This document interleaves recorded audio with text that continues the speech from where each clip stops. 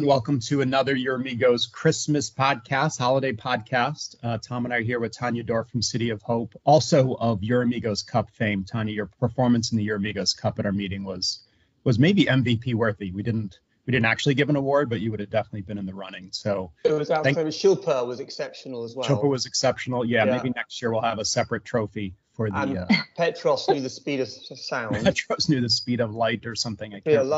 Yeah, and I think, but there were a number of people excelled themselves. Tanya had useful knowledge, by the way. Yes, yeah. Anyway, I remember the steep one question. The steep one question was phenomenal, but also we digress. Yeah, no. I think steep one is prostate cancer, Brian. It's part of it. Anyway, we're here today, Tanya. Thanks for joining us to talk a little bit about sort of year in review prostate. So maybe just introduce yourself briefly, and then why don't we kick off with lutetium and sort of PSMA4 and sort of your thoughts on where the data is currently and maybe what are the gaps. Hi, everyone. I'm Tanya Dorff. I'm the GU section chief at City of Hope in California. So PSMA4 was this long-awaited study. You know, our patients with castration-resistant prostate cancer have heard about this radioligand therapy targeting PSMA that can induce these really, really robust responses and have been unhappy that they have to go through chemotherapy first. So what we've been waiting on was to see, obviously we thought this agent could work pre-chemotherapy, but the question was how well would there be advantages to using it first? And so, you know, it was obviously a positive study. Tanya, can I interrupt? I apologize. Are there any biological advantages theoretically in using it before? We always like to use new drugs earlier in the disease, and we like to avoid chemotherapy, and I understand that. But are there any biological reasons why this would work better prior to chemotherapy? To be honest, I think the biology is a huge question mark because we know PSMA is an androgen receptor regulated gene, and yet we don't yet fully understand when is the optimal time relative to things like AR pathway inhibitors. There's not, to me, a biologic reason that pre-chemo or post-chemo would be particularly more successful. It's much more about how do we maximize expression of PSMA so that the radioactive particle gets delivered to the target. And so I think a bit of work still needs to be done. You did ask about gaps, right? So gaps in our knowledge include, you know, do you need to be on castration therapy or an AR antagonist? What's optimal? Those sorts of questions. And Tanya, I mean, in terms, you know, patients don't want chemo, right? That's been my experience in prostate. So obviously moving it earlier makes sense. But what's the phenotype of patients you'd give chemo to first? Is it that rapidly progressive visceral disease? Is it sort of the obvious, or are there different phenotypes? So it is very hard to put a totally asymptomatic patient on chemotherapy, right? So I think that's part of the challenge in prostate cancer is we have PSA that tells us the cancer's active well before someone's feeling it. And then the scans even, you know, may change without a patient feeling anything. And so to then put them on chemotherapy where we know there's at least a short-term decrement in quality of life can be a challenge. So who do I put on chemotherapy? Certainly patients who are symptomatic. It's an easier sell. It's also obviously very good for rapidly progressing, although if someone's really rapidly progressing with visceral mets, you know, I'll usually biopsy and look for neuroendocrine transformation, and then we might even be looking at platinum rather than just docetaxel, right? So Tanya, I don't want to steal the thunder of the outcome of this trial, because we know the VISION trial after chemotherapy had a survival advantage, and this pre-chemotherapy didn't.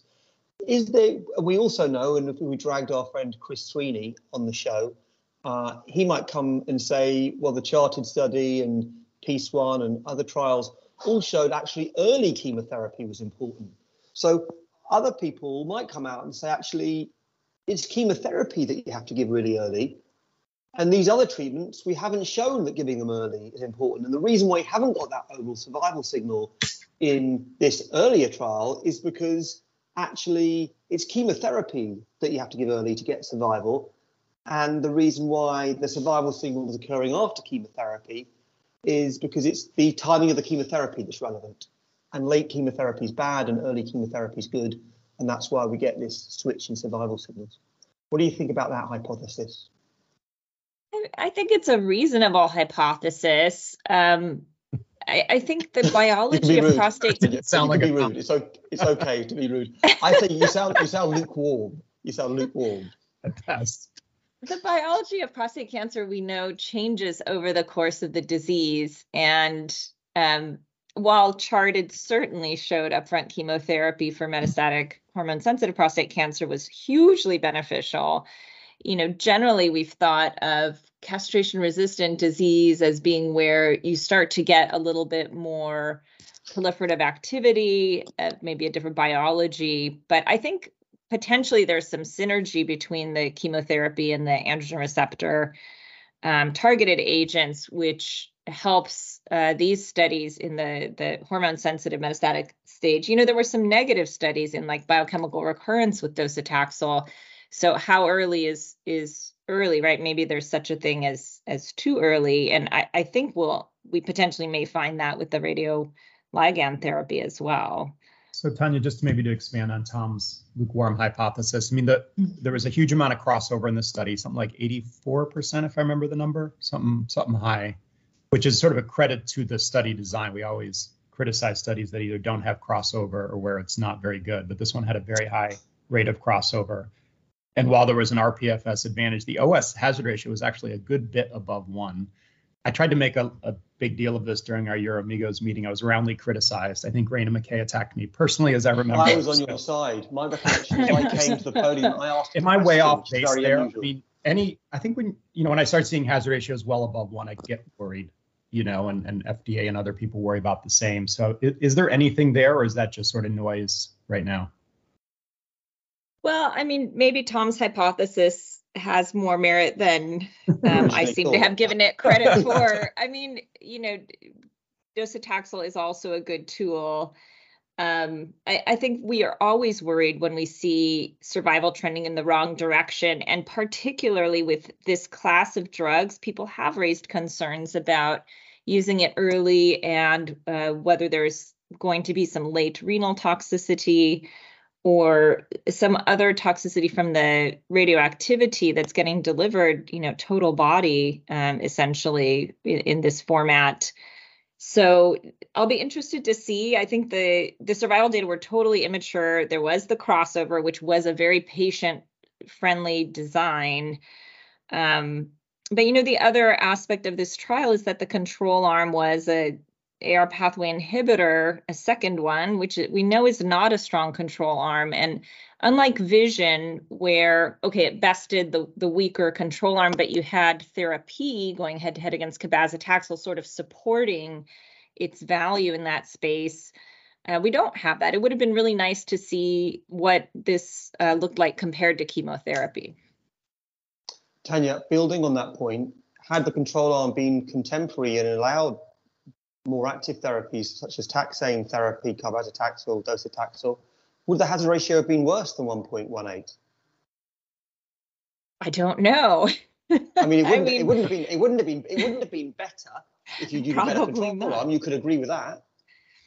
I mean, you have to have equipoise going into a trial, right? So if I knew the outcome, then I wouldn't do the trial. But you would admit that if you'd allowed chemotherapy into that arm would have done slightly better. Do you think that's fair? I think the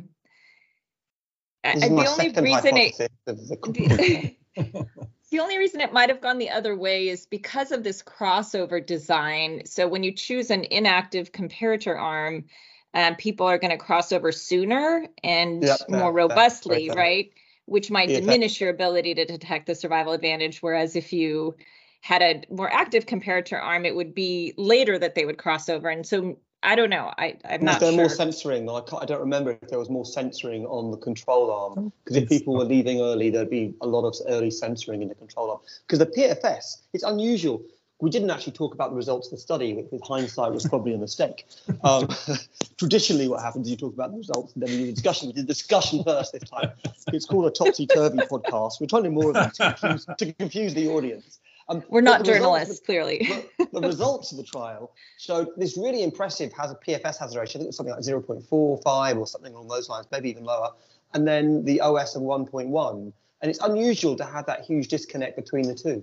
I've not really seen that before, because you would expect, if it having a massive PFS advantage, it's difficult to explain how those patients that are progressing so much later are being rescued and subsequently potentially overtaking the study arm, which suggests there's something unusual going on. We've not talked about the biomarker, of course, and we always tend to try and do that. And we haven't talked about the number of cycles. Brian and I did a podcast, which you probably studied very carefully, Tanya, on the run up to the show, on one cycle in conjunction with immune checkpoint inhibition, one cycle of lutetium. Have we got the number of cycles right? What's the story with the number of cycles, and have we got the biomarker right? Right. So those are all important points to raise. I think the PSMA PET scan should be a very good biomarker. Some of my colleagues and I have been interested in whether a neuroendocrine prostate cancer, which we normally think that dedifferentiation means it won't respond to traditional therapies, but is the PSMA PET a strong enough biomarker to predict that even a biology that shouldn't respond will, because the PET shows that the treatment can reach the disease. And I think we all anecdotally have seen responses. So I do think PSMA PET is a very important biomarker for selecting patients for lutetium PSMA and ultimately optimizing, as you've alluded to, how many doses and in sort of what time frame. Also, some of the newer radiopharmaceuticals that are being developed are trying to optimize the delivery of the radiation in a way that would maybe induce more complete responses, since there's a lot about fractionation of radiation and radiobiology that has not yet been optimized. So this is really exciting frontier for us. It's a great new agent that's really helping my patients in the clinic already, but we have a lot more to learn. Do you think, we talked a little bit about this at the meeting as well, about adaptive dosing? You give, like they did in NZP, you give, call it 2 doses, you do another scan, you see if they still have uptake or not. I mean, do you think we're headed there, or, is the sort of commercial force of this just going to be, let's just give 6 cycles and be done with it? Well, you may be pleased to learn that the discussions we had at Your Amigos are already impacting my practice. I mean, I think it's very, very hard to look at someone who has a practically complete response after 2 doses and say, I'm just going to keep giving you this medicine, and I don't know what cancer it's going to find because I don't really see anything left on your scan, right? Right. It doesn't make logical sense. Of course, I try to treat on label, but I am now doing 2 doses a scan, and for select patients waiting because in my practice, I have seen patients who really get beat up by doses 4, 5, or 6. What does beat up mean? Is that myelotoxicity, or what is beat up? So some of it's the dry mouth that I know that typically it reverses and it's mild, but I think we also see those patients where it becomes an impact on taste and smell, and they lose a lot of weight and become weak. So it's not just myelotoxicity. I think, we see some of that as well, but it's more overall deterioration. You can get a fair amount of nausea, and then the dry mouth can manifest into more severe symptomatology. Tanya, Christmas is nearly upon us, so we probably need to move on. I was wondering if we should move on to ODAC and PARP inhibition, and just do 5 minutes on where you currently stand with this. Do you believe there's a best PARP inhibitor? If so, which one? Is there a study which is most comprehensive? If so, which one? Did the FDA make the right decision around the biomarker? Just a few easy questions for you. Right. I think it'll be the new year by the time we address all of that. I mean, obviously, we got a lot of data, and while people talk a lot about the differences between the trials, the one resounding message is that PARP inhibitors are profoundly effective in the setting of BRCA2 alterations, and probably using them earlier rather than later is the right strategy. And so not just these combinations, like talipro-2 with enzalutamide and talazoparib, which I think is a very, very good and effective combination, and Propel and Magnitude, with the others. But, Triton-3 really, I think, was important because we got to see what the PARP inhibitor does compared to chemotherapy. I think that was one of the most important pieces of information, actually. Describe that study to us. Give us a breakdown of that study, what it showed. So this was rucaparib versus dealer's choice, which in this case allowed docetaxel or Abi or Enza after Abi or Enza.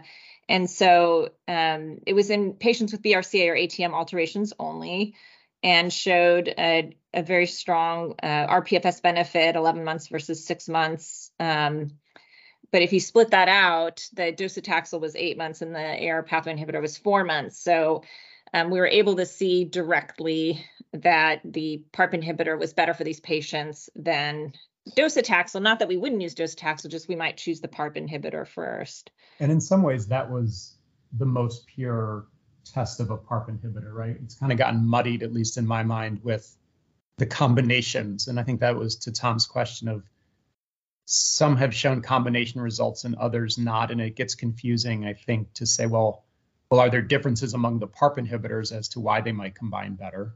Is it just a trial design issue, i.e. prospective allocation, into HR subsets versus retrospective, et cetera? How do you sort that out? I mean, those all factor into how we view these trials. They were different designs. There are different numbers of patients with genomic alterations that are relevant in the different trials. But at the end of the day, consistently, even in combination, there's better performance when you have a homologous recombination repair deficiency. So, the fact that the approvals were different is hard to understand for sure. I think, one issue is that we don't know whether these drugs perform better in combination than in sequence. Like, we have not truly answered that question. And so olaparib is available for HRR positive patients post AR pathway inhibitor. I don't know if that factored into the decision to label the PROPEL result, the olaparib Abi, just for BRCA, because the HRR positives can still get olaparib monotherapy, whereas like TALAPRO-2, like talazoparib's not yet approved for all these other HR alterations. But I think bottom line is we all want to see a little bit more compelling data that the combination is better than the sequence, because there is added toxicity and cost. And, people make a point of patients don't get multiple lines of therapy, they drop off. And so using the combination means people will get a drug they wouldn't otherwise get. And I definitely hear that. But, I think there are arguments on the other side as well. So maybe comment on a question. So not to speak for FDA, I don't think they consider other settings when creating a label. I don't think that was the issue, in creating the label for olaparib. But how are you using it in practice? Like functionally, how are you using PARP inhibitors in practice? Is it all HRR? Is it a subset? I think BRCA we can take out because the benefits are so profound. But for the other non-BRCA HRR mutated or in any non-HRR patients, like how are you functionally using it in practice? Well, I don't have so many patients. I don't know what it is about my patient population, but I don't have so many that get to MCRPC without having seen an AR pathway inhibitor. And these studies did not enroll patients who were progressing on Abi or progressing on Enza. So I haven't used a lot of the combination. I think if I have a patient who is MCRPC de novo without an AR pathway inhibitor, I would have a conversation. And then it's just a matter of whether patients are, open to the increase in risk of anemia and transfusions and other toxicities and whether they can afford them. Tanya, is it fair to say that the original study with olaparib, the original randomized trial monotherapy, which showed activity, it showed survival signal, it was in heavily pretreated patients in the HRR population, that was the first study. It launched a whole series of earlier combinations trials, and all of those combination trials have shown that the BRCA population seems to be really strong. the addition of the second drug is uncertain. But the third really important point I think you've made is most patients, strictly speaking, they should be getting LHRH and a sort of an ABI or ENZA up front. And so these studies aren't as applicable as they were when they were designed.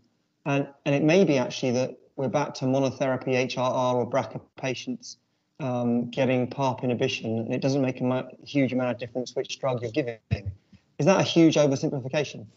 No, you're right. And if you think about it, some of the data that got presented this year, like EMBARK and Formula 509, it just feels like the field is headed towards using AR pathway inhibitor intensification even earlier in biochemical recurrence when we're using salvage radiation. So, more and more patients are going to have been exposed. And I think we'll really want to interrogate whether there's still an advantage. So where does PARP inhibition go from here? Maybe just to wrap this topic, like, are we going to get other big data sets? Are there going to be other big combinations, or is it, we're kind of settled into this, definitely clinically useful. We all might have a little different opinion about partners and which drug we use and when we use it. Yeah. Unfortunately, some of the early data for PARP inhibitors with immunotherapy have not panned out. I think many of us are interested in what other combinations might be successful with PARP inhibitors. And I think we will see those big phase 3 trials in BRCA positive patients in metastatic hormone sensitive. We'll be looking forward to those reading out. Everything we move earlier seems to have greater impact. And for this population, metastatic hormone sensitive, we may see a huge impact of incorporating PARP inhibitors. So that will be really exciting in the year or two ahead. But Stampede is one of those trials, is that right? Stampede's one. Are there other studies as well beyond Stampede? Yeah, there's a talazoparib study and I'm sure a couple others that I'm not thinking of right at the moment. Sure. So earlier in the disease, getting better, which is exciting. Triplets. Is that where we're going? How do you design that trial? Because I'm guessing you'd have to give triplet therapy to some patients. Do you give maintenance PARP inhibition? What does the design of that trial look like? Yeah, I think there's a lot of concern about long-term use of PARP inhibitors. So if we move it earlier, patients could conceivably be on it much longer. And we are seeing an occasional report of MDS or leukemia with the PARP inhibitors. So, I like a concept of induction, kind of, like the upfront docetaxel is 6 doses, and then you just maintain with the doublet. So I think a strategy like that might be important, but these are different agents. And for BRCA altered patients, there might be a different amount that's needed. Could it be if we get more sensitive in our detection methods, like we've talked about, lutetium, and if you give it up front for a couple doses, they become PSMA PET negative, you might stop and then restart. Could it be the same with PARP inhibitors if we had really sensitive circulating assays for HR mutations, right? You've like an MRD state in leukemias, which I know nothing about, but I know they might treat until they're below a certain level and then stop and then restart. Is it something like that? It's like you read my mind, Brian. That's exactly what I would say. I wish I could do that. Tom, do you hear that? Yeah, I was just saying it's something I find very difficult, Tanya. I find it very chaotic. I find his mind a difficult place to visit. A popcorn, the kettle black. Yeah, I think ctDNA could really be helpful, or other circulating assays to guide how much treatment. That's what we really need, is a way to look inside and see how much cancer have we killed, and PSA just doesn't give us a full answer on that. Tanya, what else would you like to talk about? Would you like to talk about circulating biomarkers, or do you want to talk about STEAP1, which is your favorite topic at the moment? The most exciting in this past year, what do you think is the most exciting data? Obviously, besides what we've talked about, is there a drug? Is there a trial? Is there an approach? It could be completely obscure that we've missed, that you say, wow, this is really something. This is going to advance the field. Well, of course, I'm going to say immunotherapy, right? And AMG 509, the bispecific targeting, I should say the T-cell engager targeting STEAP1, was very exciting. It was very well received. I thought it was exciting as well. I thought it was exciting. Because go ahead, we've had trouble, right? Weaker immunotherapies like Sipuleucel T, do a bit, but don't get us where we really want to be, which is these robust and durable remissions. And T-cell therapies, we think, can do it, but the toxicity has been a challenge, like with the AMG 160.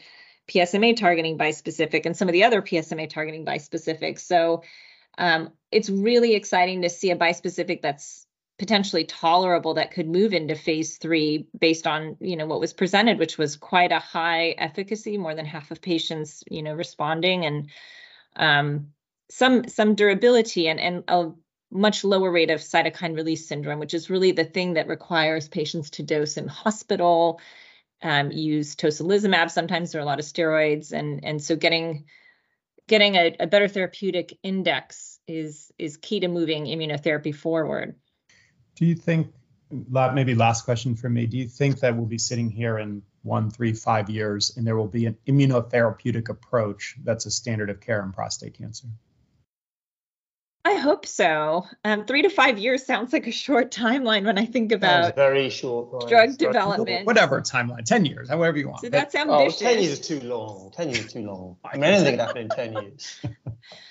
But we're certainly working on it from all different ways of activating the immune system. And we may end up needing combinations. Immune checkpoint inhibitors don't do much by themselves except for very, very select prostate cancer patients. But together with cabozantinib, we're seeing a lot more activity. So it may be also that even the T cell strategies require some kind of combination strategy. But I do think immunotherapy will become standard of care beyond Sipuleucel T, which obviously already is. But I hope I will be alive to see it and have contributed to it.